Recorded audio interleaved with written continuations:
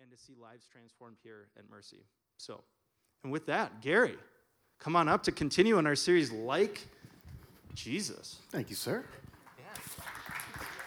Good to see you.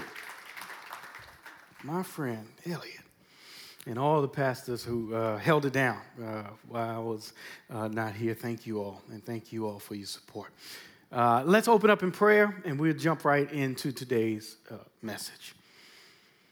Holy Spirit, we need you.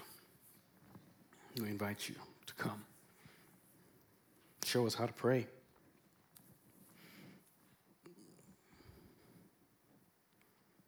Father, we want to be more and more like Jesus. Would you continue to mold us and shape us to be more like that image of Christ? Would you continue to develop us even in today's service, this worship experience, that we could celebrate you and be transformed all at the same time? For none of us have arrived yet, but we're all on this continuous journey, this journey of love, to love you more as you continue to love us. Now, would you move me out of the way? That your word would go forth and that people's lives would be impacted for your glory. It's in your name we pray. Amen. Amen. Does anybody here know what a PDA is? What are PDAs? Okay, there we go. Public displays of affection. And sometimes public displays of affection could be wonderful to watch, right? To see a loving couple holding hands while skipping through the park. I don't know when the last time I saw that was. Skipping. It's wonderful to watch a loving couple embrace in public without the care of anyone else. It's wonderful to see a couple express their love by gazing into one another's eyes without any care or concern about time, right? Sometimes it's a beautiful thing to watch a public display of affection. I believe that one of the ultimate PDAs is this process of proposal, right? Have you ever seen a public proposal? Somebody putting a ring on someone's finger and sometimes they reject it. That's awkward. But it's nothing better than seeing that public display of affection that leads to an engagement period, that leads to a wedding ceremony, right? People who express the permanence of their love. Just a week ago, my wonderful wife and I, Lakita, we celebrated our 13th wedding anniversary. And 13 years ago, I decided to publicly display my affection toward my wife. I put a ring on her finger. We walked down the aisle. We participated in the ultimate display, public display, in a marriage ceremony, where we publicly declared our love toward each other, that we would be committed to each other, and nothing would break that bond on this side of heaven. We committed ourselves to each other. When we participate in baptism, baptism is that same commitment. In that ceremony of baptism, it is us telling God, I know that you love me. I know that you sacrificed everything for me. And I love you. And together, we want to be together. So I want to participate in this ceremony that shows publicly our commitment and our love toward each other. That's what baptism actually is. Baptism is like putting a ring on it with Jesus. It's a celebration of love. What is love? What is love? This is a book study that we were doing on Wednesday, and I proposed this question to our group, and it kind of knocked everybody for a loop. I said, what is love? And everybody was either giggling or they had their own definition. Everybody has a definition that they think of what love is. What is it? Is it the feeling of butterflies in your stomach when that someone that you're attracted to whispers that sweet something in a sultry voice into your ear? Is it that feeling, that ooey gooey googly eyes that you get, that feeling down in your soul when you're with the person who you want to be with forever? Is it the feeling of holding your newborn in your arms for the very first time? Today, as we continue our series called Like Jesus, we want to explore one of Jesus's many public displays of affection, his public displays of love. We want to investigate what love actually is and learn to love like Jesus. And so if you have your Bibles, why don't you flip them open or turn them on to Mark chapter number 5. Mark 5, we're going to be in verse number 21. And I'm going to be reading from the NIV version of the scripture today. Mark chapter 5, verse 21. You can also follow along on the screens if you so choose. It reads, "When Jesus had again crossed over by boat to the other side of the lake, a large crowd gathered around him while he was by the lake. Then one of the synagogue leaders named Jairus came. And when he saw Jesus, he fell at his feet. He pleaded earnestly with him, 'My little daughter is dying.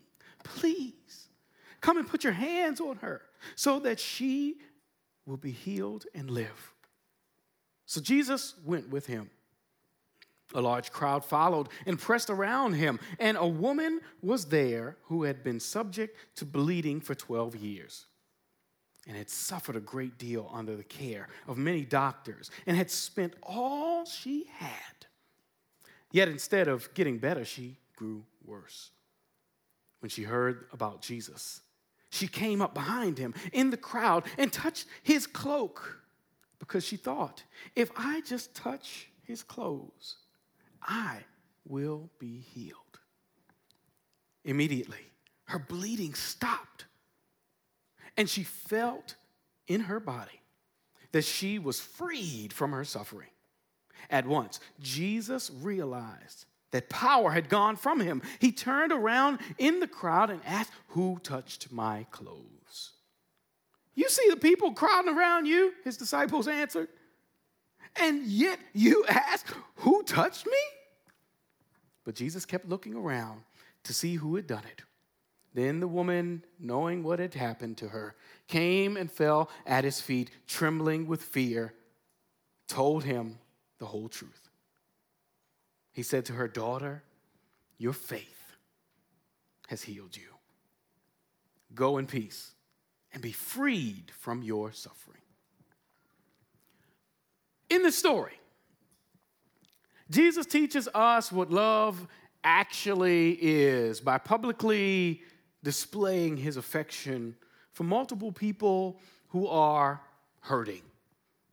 He's displaying public affection for people who are in pain, people who are going through something in their lives. Jairus is in pain. This is a loving father whose daughter is at the point of death.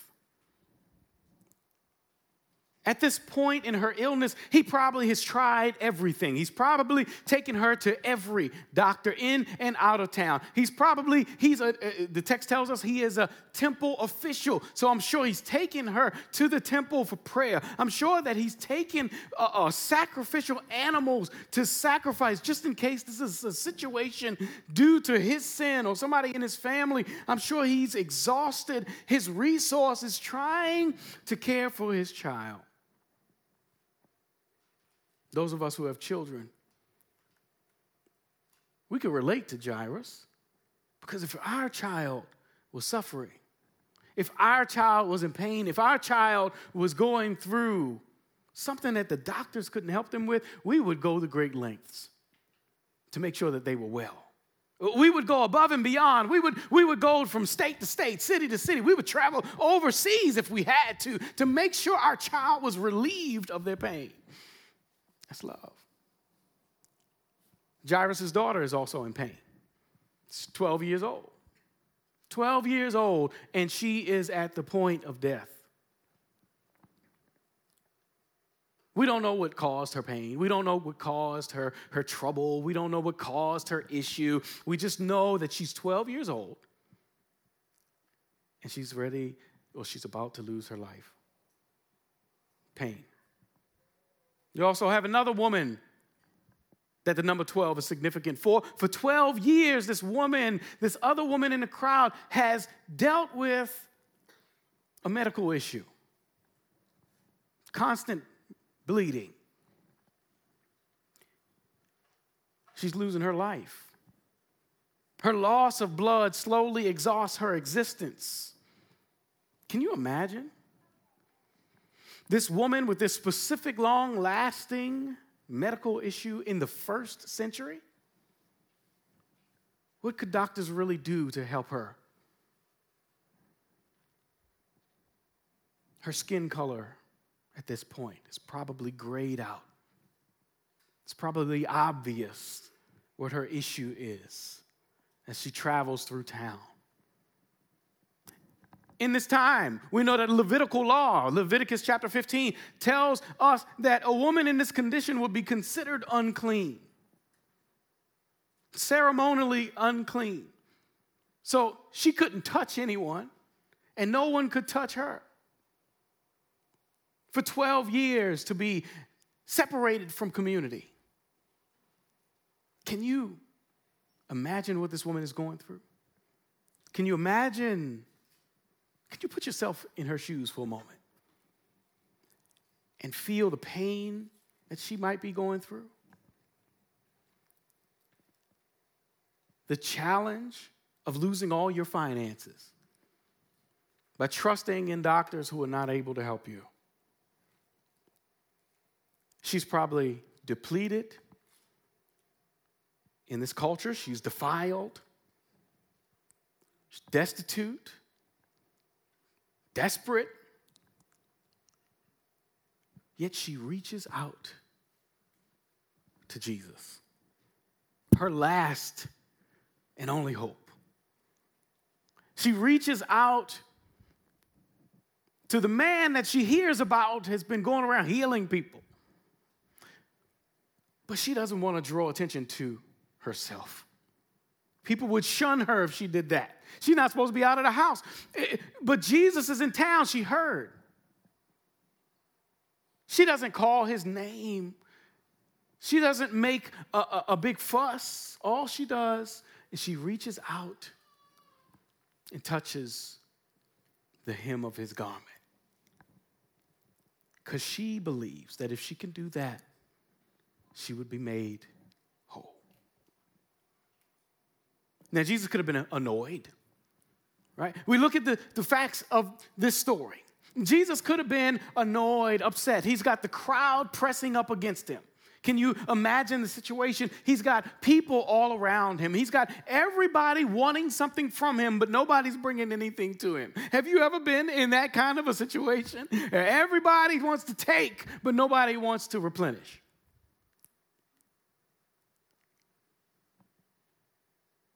Jesus could have gotten back on that boat and said, I'm going back across the water later for you guys. But no, we see something special.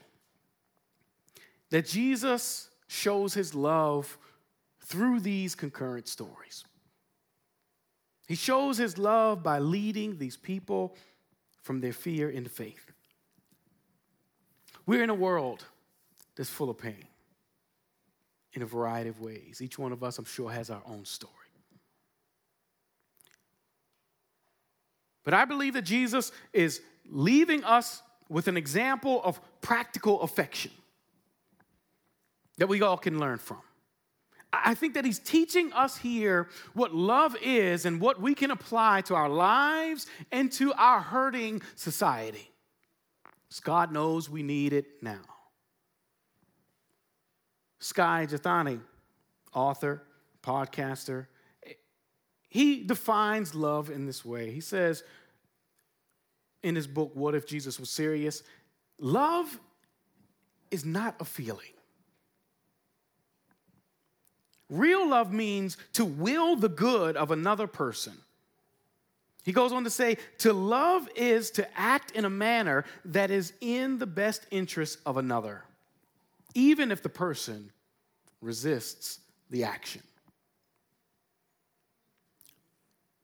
I truly believe that the world that we live in, our country, our twin cities, even our own personal relationships will be better if we learn to love like Jesus loved. There are two actions that I want to highlight that Jesus took in this text today. There's two actions that I believe that if we just apply these to our lives, we can have a progressively better society that we live in. Let's look at two things that Jesus did. The first thing that he did was he listened. He listened. Love doesn't mean that we have to agree, but it does demand that we listen to one another. Jesus listens. Jesus listens to the cries of those in pain. Jesus listens to Jairus. Jesus listens to this woman with this bleeding issue. Jesus even stops to ask questions. He takes his time. Love always starts with listening.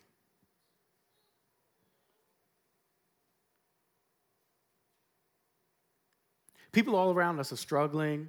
They're in pain. People are being mistreated. People are being undervalued. People all around us are in challenges, struggles, pain. They're being mistreated. They are going through challenges. But often we miss it. We miss it.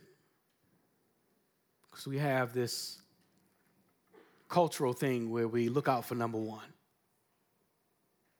We have a cultural thing where we love to look in the mirror instead of looking at those around us. Just like in this text, there are a lot of hurting people around us today. People who are losing their jobs. There are people who are losing their income. There are people who are losing their homes.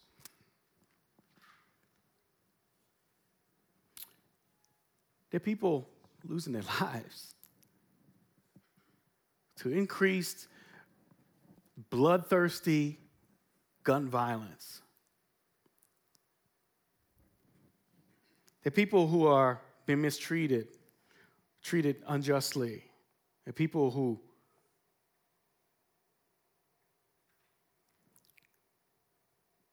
are in pain. Do you know why people are so uptight and contentious in our society today? I'm going to tell you why. Because no one's listening. You want to know how I know that no one's listening?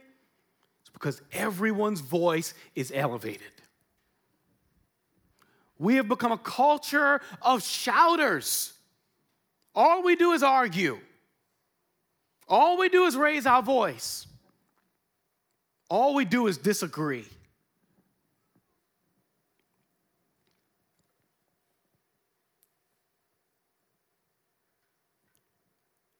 When people don't feel heard, they get angry. Tensions flare up. But watch this. When people don't listen, it's usually for one reason. They want their way. We become selfish, we become self-centered. And you know who are the experts at doing this? Cable news. Pundits who only express their view and then villainize and devalue their opponents. I hope y'all not still watching cable news. I hope that's a thing of the past. But I cannot think of anything that is, other than murder, that is more antichrist than what we see in our culture today. Because when we tear each other down and we devalue each other, guess what? We're doing that to God. Because he said, you are the image of God. You have been created in his image after his likeness. You devalue me, you devalue God.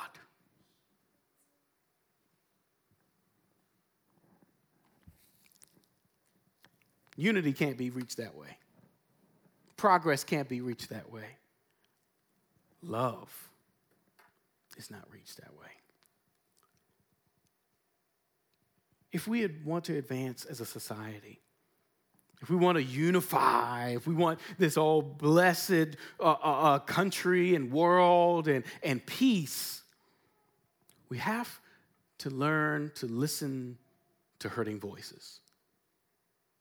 I believe Dr. Cornel West is incredibly correct in this statement. He says that there's one condition of truth, and that is to allow suffering to speak. Hear the voiceless. Hear the cries of the marginalized. Hear the cries of those who are in pain. Ask yourself this question. Am I listening to hurting people? Am I listening to those who are hurting around me? And watch this, not just victims, but there are people who are plotting and planning harm because they are hurt. Are we listening to them? My good friend Ted Kim, pastor of the Evanston Vineyard Church, reached out to me after the Buffalo massacre. Just to ask, how am I doing? Because he cared.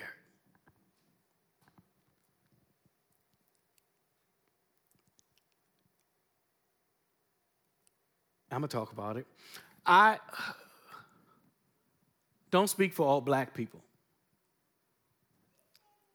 But I do have to say, it is traumatizing to have the same news cycle repeated over and over again. Groundhog Day, but with real human beings dying.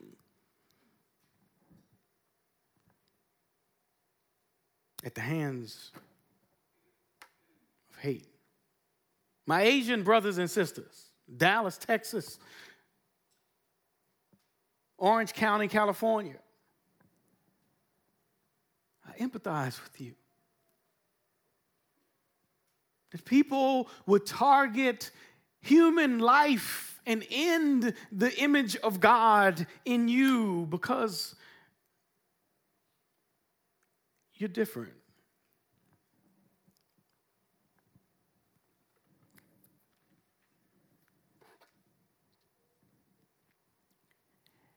And it's quite disturbing to continue to see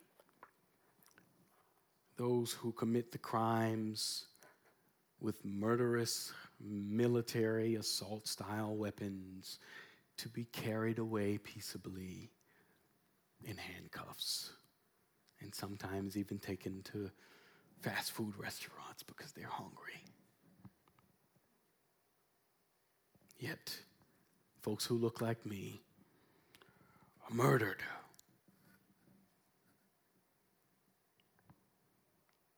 For never owning one of those weapons, but having the weapon of the skin.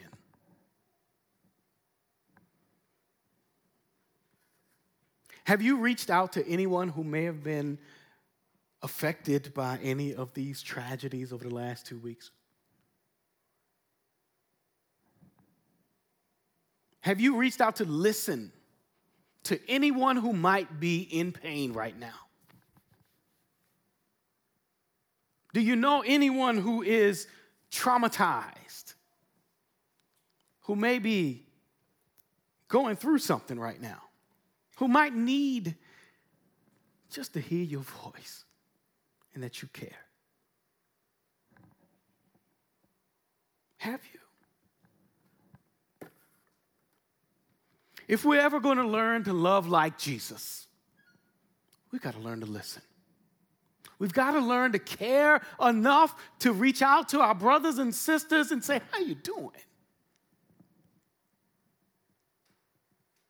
and reaching out to our brothers and sisters might be preventing the next massacre. Because those people are hurting too.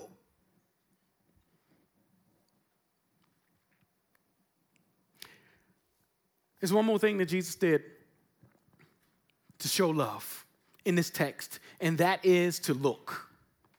He saw these people. In this massive crowd of people all around him, people pressing against him, people pushing up against him, he saw this woman with this issue. He saw this man with a dying child. He gave them his full attention. The situation was, he was on his way to heal Jairus' daughter, but then this woman interrupted him on his way. Yeah. Love is often an interruption. Are you willing to be interrupted?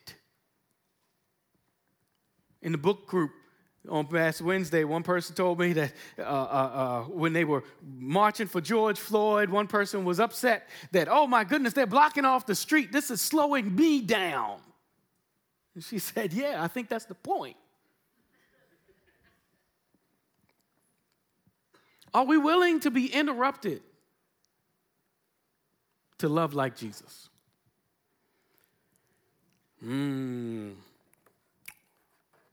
Jesus, though, interrupted. He doesn't forget about his original mission. After he heals the woman with the issue of blood, he goes on and heals Jairus' daughter. He raises her from the dead because she actually dies. What can we take away from this? As I wrap this up, I know, worship team, you're looking at me. Pastor, you going on talking. But this is valuable. I think it's important.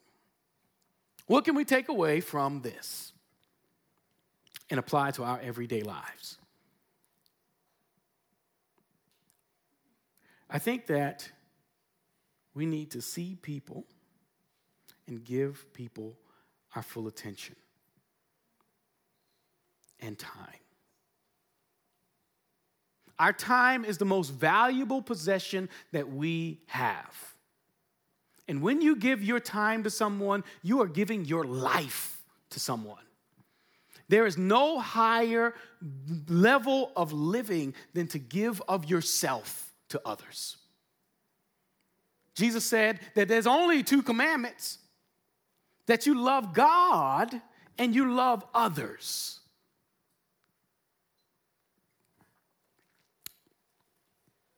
When we give ourselves to others, it shows how much we really care, because we're giving our time away. How do you spell love? You spell it T-I-M-E. The greatest gift you could give your spouse, the greatest gift you can give your child, the greatest gift you can give your family, the greatest gift you can give to God, the greatest thing you can give to your enemy is your time. And God will bless you for that. A couple of months ago, I don't know if he's here, but Rob Gagner, he stopped me in the sanctuary. I'm just walking through. And we had a conversation. It was a great conversation. And he said to me, just out of the blue, he said, can I pray for you now? And I said, of course. And he prayed for me, and I'm sitting there letting him pray for me. I'm like, wow. This is awesome, one, because he's hearing me. I feel heard. I feel valued. But that was the most vineyard thing that he could have done. And I said, I'm home. So what is love? I think the Apostle Paul defines it best. He defines it in 1 Corinthians chapter 13 as love is patient, kind, never jealous, boastful, proud, or rude. Love isn't selfish or quick-tempered. It doesn't keep a record of wrongs that others do. Love rejoices in truth, but not evil. Love is always supportive, loyal, hopeful, trusting. Love never fails. If we learn to love like this, I think we can transform the Twin Cities. If we could learn to love like this, we could transform some people's lives, some people who are hurting. If we can learn to love like this, we can make a difference in this country, one by one, little by little, step by step. That's the definition of progress. We can make moves if we learn to love like Jesus. We need to learn to show the love of Jesus in practical ways because the world is only going to know us by our love. Last week, I'll end with this story. Last week, our prayer team and our outreach team, we got to go out and hand out waters right here in the Northeast. We went out to a street, and we handed out waters. We handed out snacks, granola bars. We got to connect with people. We got to pay for some people's laundry. We stood outside of a laundromat. It was an awesome experience, I think. And we got to hang out there and talk to people. We got to connect with so many people out there on, I think it's Central Avenue. And we got to meet our neighbors. We got to engage them in conversation. We even got to pray for people.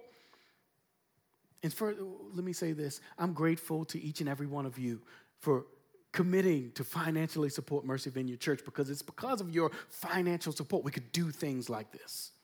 Practically show people the love of Jesus. But that's great, and I appreciate that. But I got to talk to so many people. Two of the people stood out because they both said the same thing. They both expressed to me how loving our actions were on that day. And how more churches they wish would do something that was real like this. If people on the street saying they wish that the church was real, what are we doing? Another person told me how a load of laundry being covered can change his whole financial week.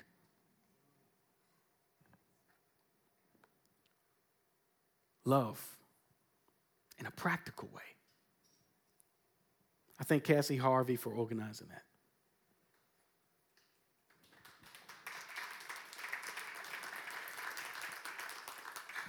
I thank everybody who participated. Holly Daniels led us in prayer on the street. Sandy Russell, Mother Mary, our own area leader, Vineyard area leader, Miguel Aviles. He came all the way out to talk to people in Spanish. It was awesome. I can't wait to do more like that. Listen, you all have Connect cards. If you want to participate in outreach events, I would love for you to write the word outreach on your Connect card. Worship team, y'all can come on up. As I ask you this question, who's hurting around you?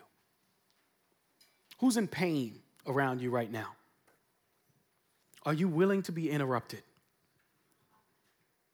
Are you willing to listen? Are you willing to see those who are in pain around you? Are you willing to love like Jesus loved? I'm going to ask you to make a commitment. On the bottom of your Connect card, there's something that says, my next step. This week, would you take 10 minutes out of your busy schedule and listen to someone's story? Will you connect with someone who's on your job, in your neighborhood, your next door neighbor, and ask them about what they're going through? Just so you can listen to show the love of Jesus this week. I think as you give your time, Jesus will give time back to you. The ushers are going to come now with a basket. What they're going to do is hand you the basket. You can pass that basket down the road, put your Connect card in there. And if you have a gift,